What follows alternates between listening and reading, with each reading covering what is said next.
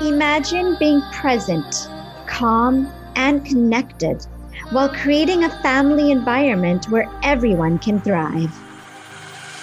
Welcome to the I Am Mom Parenting Podcast, providing inspiration and actionable steps to manifest the meaningful and magical life you desire for you and your family. We are your hosts, Dimple Arora, founder of Mindful Evolution, and Shaista Fateh Ali, founder of Thrive Kids. Thank you for sharing the I Am Mom journey with us. Let's get started. Hi, and welcome back. Today's topic is something of so much importance and really dominates discussion in today's world. Dimple and I are going to talk about anxiety. And I'm sure if you're listening to this podcast, you are probably aware of the word anxiety, and you might even be aware of some of the signs and symptoms of anxiety in yourself and in your children. Now, this topic, when Dimple and I were talking about putting it together, we realized how much information there is. There is information to help navigate anxiety for young children. There's information on how to navigate anxiety for teenagers and for yourselves as parents. And there's also a lot of information on where anxiety comes from and what it looks like and shows up as. So we've decided to break this particular topic into 4 segments. And our first segment is going to be on looking at where anxiety really comes from, our evolutionary practices, and how it shows up both physically, emotionally, and behaviorally as well. It's such an important topic. And I think the teacher in both of us wanted to just provide so much information as if it was a lecture. And so I think this 4-part series is going to be very helpful. And yeah, today's episode will focus on the young child, right? So from a baby to say about 10 years old, and bringing in the elements of, yes, what it looks like and what could be causing it and where it comes from as well. So what we're going to do is we're going to explain the mechanics of anxiety in this episode. And then on the second part, we're going to give you the tips on how to manage anxiety in your young child. Yeah. And you know, the thing is here, and what you really said here, Dimple, is the word manage, right? And I think that is so key here, manage, navigate, because we're not saying to completely get rid of anxiety. I mean, that's just not going to happen, and it's not healthy, right? Anxiety has a place in our bodies, right? And it has a place in our bodies because it's actually there to protect us, right? And the evolutionary reasons for having anxiety are worthwhile to know, right? So, you know, when we were cavemen, for example, and we were faced with a tiger, there were responses that we had to make, decisions that we had to make. And anxiety is what helped us to make the right decision so we don't get eaten, right? So either we're going to flee a situation, or we're going to fight the situation, or we're going to freeze up in the situation, right? And that evolutionary practice has evolved, right? And a lot of the times what happens now is that, yes, we can look at anxiety in a way that is protective, right? And is showing us what to look out for. But sometimes what happens is that a lot of the situations that we think we are fearful of are not really fearful. And our body's mechanism is wired as such to look for this fear.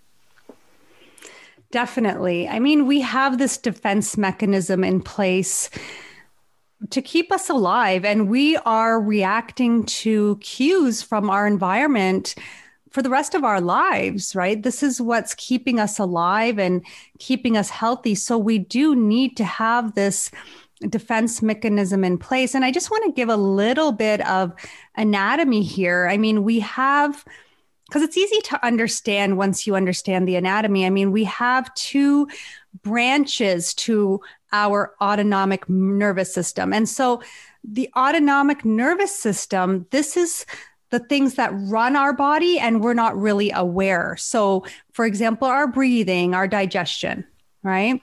And so the two branches are the parasympathetic nervous system and the sympathetic nervous system.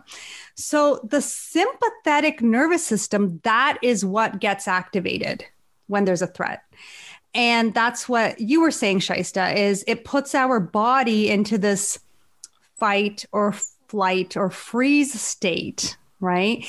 And that's when your body's just in this high alert. So what actually happens when your body's in high alert? Because there's a lot of people walking around with their bodies in high alert all the time. And what does that mean? That means there's a constant release of stress hormones that are going through their bloodstream at all times. And that means that their digestion is turned off to save energy, or is compromised, I would say, to save energy, right? Thoughts speed up, breathing gets faster, right? So heart starts racing. And what's happening is the blood rushes to your large muscles, so your legs, your arms, to prepare for this fight or flight. And it actually leaves the forebrain. The blood actually leaves the prefrontal cortex, right? So that's putting a person in a compromised state of thinking, right? And you are able to think fast, but not make executive decisions, right? And in young kids, their prefrontal cortex is not even developed yet. So when they're in a state of fight, flight, or freeze, they're very compromised and on how they're showing up, right? Mm-hmm. Yeah. And, like the prefrontal cortex, do you know exactly when it gets fully developed? It's I didn't realize this, but it's in your 20s Yeah. when the prefrontal cortex is fully developed. You just think of I just remember, when you're a teenager, you just think you know it all, right? But your prefrontal cortex isn't even developed. But, I love what you're talking about with the anatomy here, because I think that's really important to take note. And I also really like to share this with the youngest kids, right? And I work with a lot of kids who are really young, right? So 0 to 10 years of age. And I often tell the 3, 4, 5, 6-year-olds about these two parts of the brain, right? So you have the thinking part and the feeling part, and how you have to be able to calm the amygdala down. I call it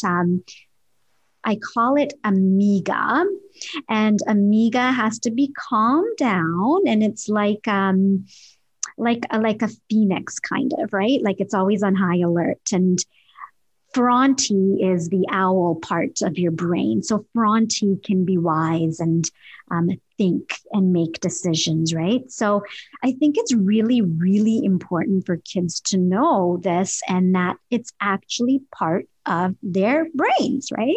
Mm-hmm.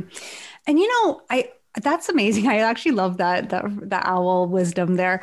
But I feel like it's very important for parents to understand as well their own nervous systems and how their child nervous system works and why their child is being a certain way. And the problem that's happening right now is that we are in a situation where our body perceives that there are many threats. So our body is constantly on high alert. And it's very important in this day and age for us to evolve and to become aware of these evolutionary patterns that we're still carrying. In fact, it's actually our responsibility to evolve these patterns because we are in a day and age where there are so many things that can be perceived as threats. And the key takeaway I want parents to understand here is that when your child's body is in a state of high alert and they are not operating from their parasympathetic nervous system, they are not considered to be in a healing state at that time. And that's really important because the healing state it's often called the rest and digest state or the safe and social state, right? So you're able to digest your food without compromise. You're able to feel safe, and you want to connect to other humans when you feel safe and social. I mean, we're actually wired, right, to connect, to console, to empower each other. We're actually wired for connection.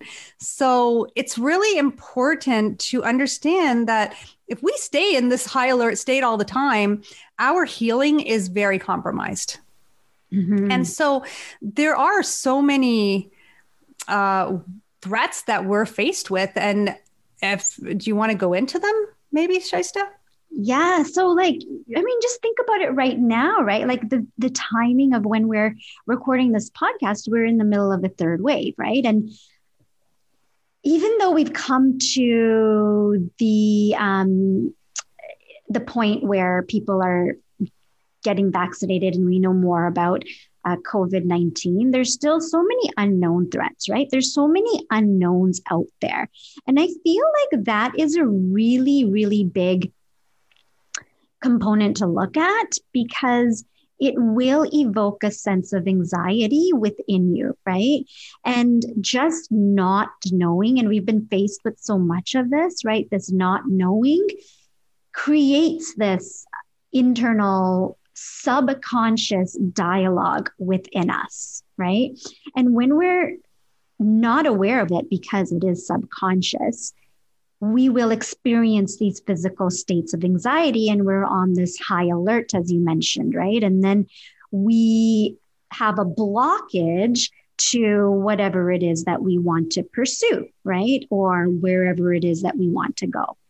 So I think looking at what's happening in the world today, right? And looking at this concept of the unknown is extremely useful just to take note of, because then we are able to bring it into awareness and into consciousness. Absolutely. The state of the unknown it's a big reason why kids have many fears, right? And they have a lot of what if scenarios that pop up for them. But I just want to give a little bit of a list of some of the things that can bring on anxiety for your child. And so it's really anything that they perceive as stressful. Mm-hmm. Yeah. And I think from what I've seen so far with a lot of the kids is it really breaks down into three different parts, right? So it is something that they see as stressful, but they see it as stressful because it is, and we talked about the unknown. It's also because of a fear of judgment. So the way that others are perceiving them. And it's also a fear, or it's based upon their own self-concept, right? So their own perceived abilities, such as their performance in specific academic tasks or in athletics. So it really comes down to those three, right? So a lot of the social anxiety that I'm seeing so far is really based upon this idea that they're going to be judged, right? Or when you take a look at kids right now who are not in school and who will be going to school in the fall, that their friendships and relationships aren't going to be what it was pre-pandemic, right? So not having that consistency, not having that connection, not having the comfort in themselves, knowing that they're going to be liked just the way that they are. Yes, it's a big fear for children, and because of the pandemic, we're at home, right? So even stressful environments at home can cause anxiety in a young child. So if they are constantly around caregivers who are arguing or raising their voices or who yell a lot, it will put a child into a state of high alert.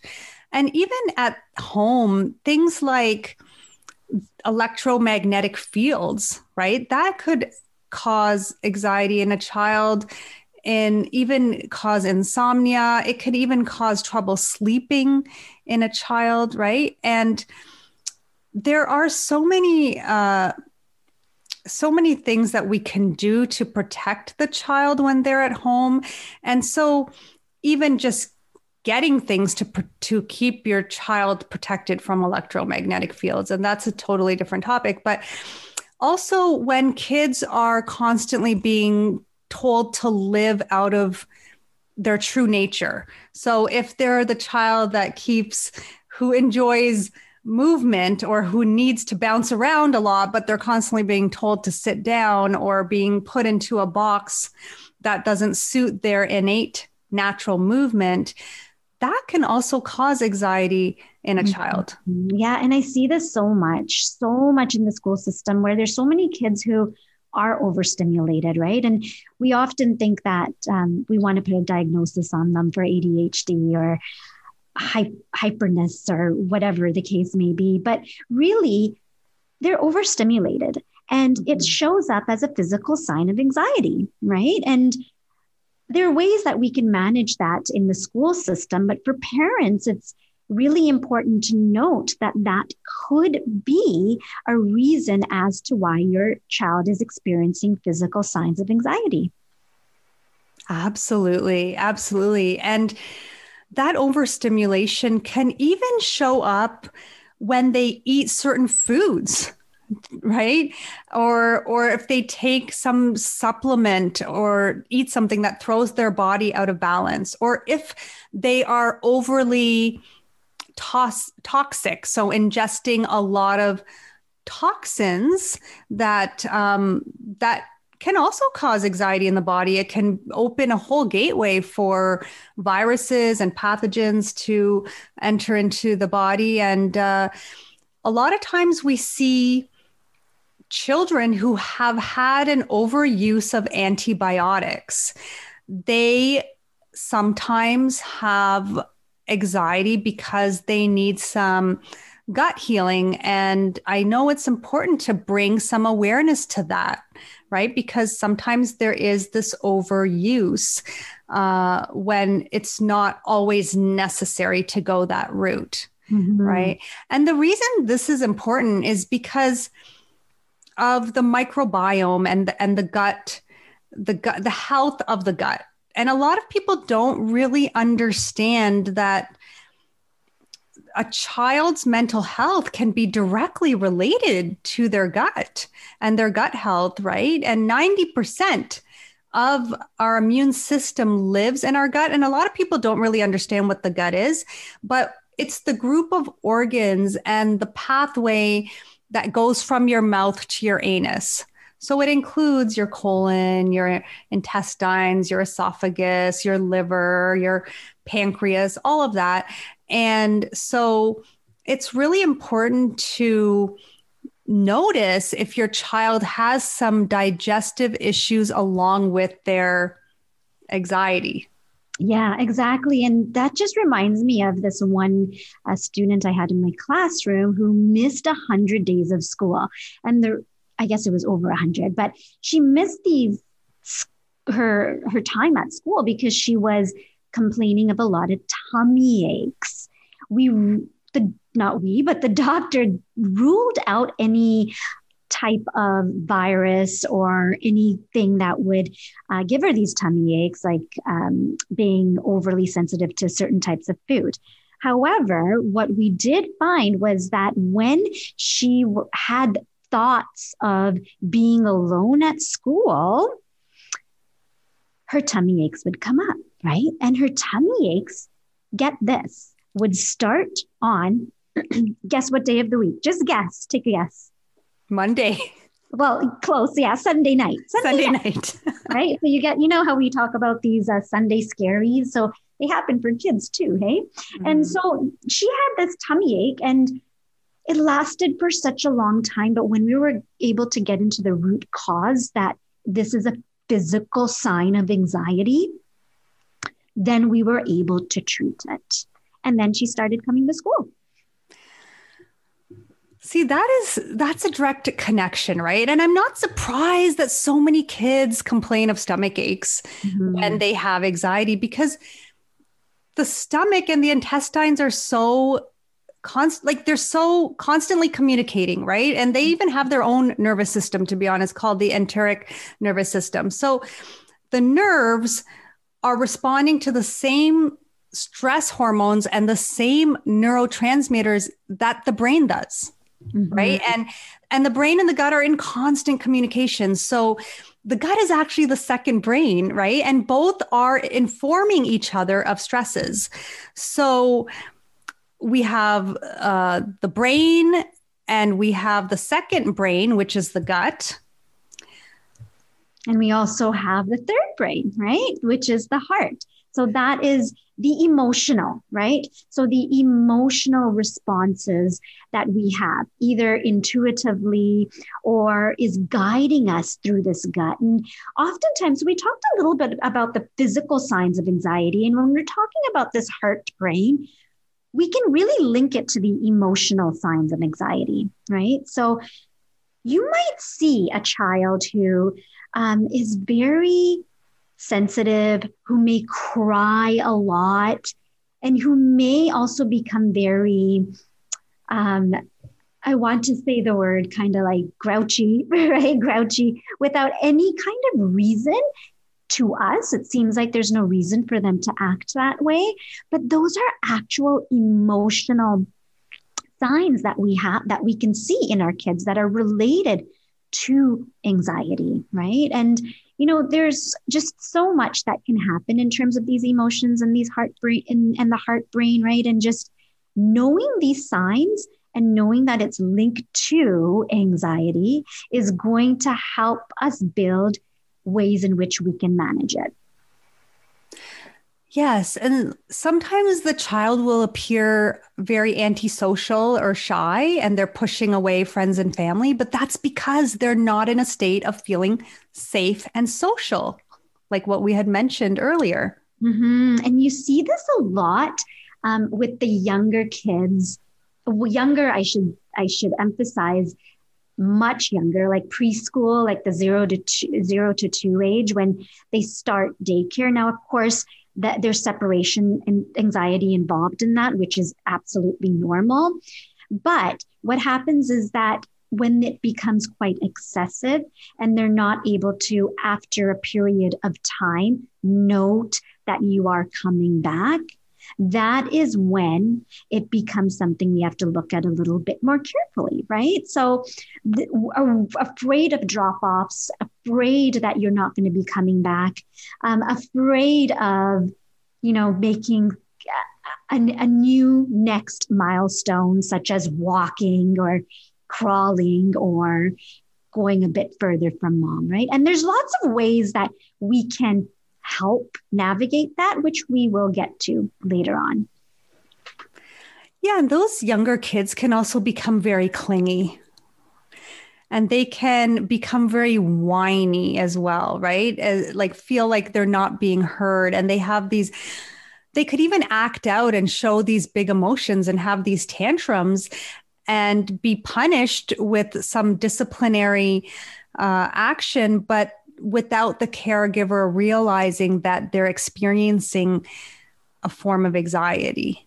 Exactly. And I think that is such a great example of this behavioral sign of anxiety, right? And the meltdowns and the tantrums, right? Those are huge signs that, not all the time, right? I mean, there could be related to other things, but that there is some anxiety in there, right? But on the other hand, I've also seen a lot of kids who display behaviors such as wanting approval from parents or from teachers, I'll often hear, Ms. Cabot, do you like this? Ms. Cabot, do you like this? Ms. Cabot, do you like this?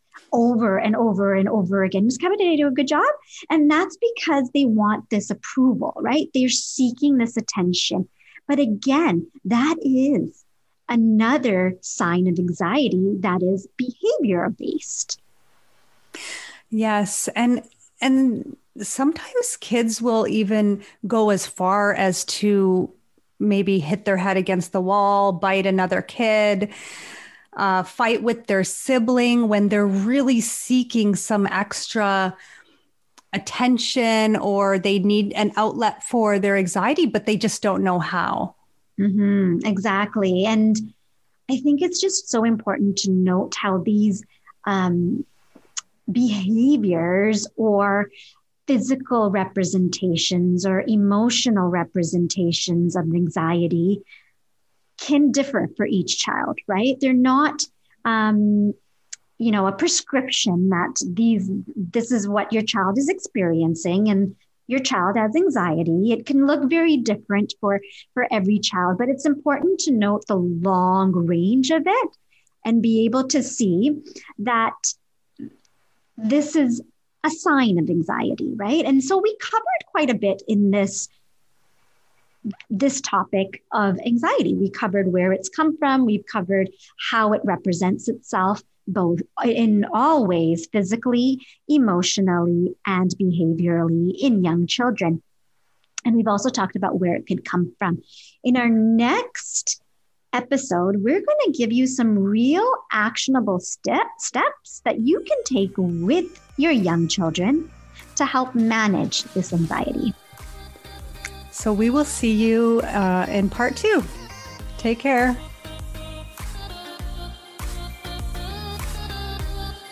Thank you for joining us on the I Am Mom parenting journey. If you enjoyed today's episode, please follow us and head on over to iTunes to leave us a review.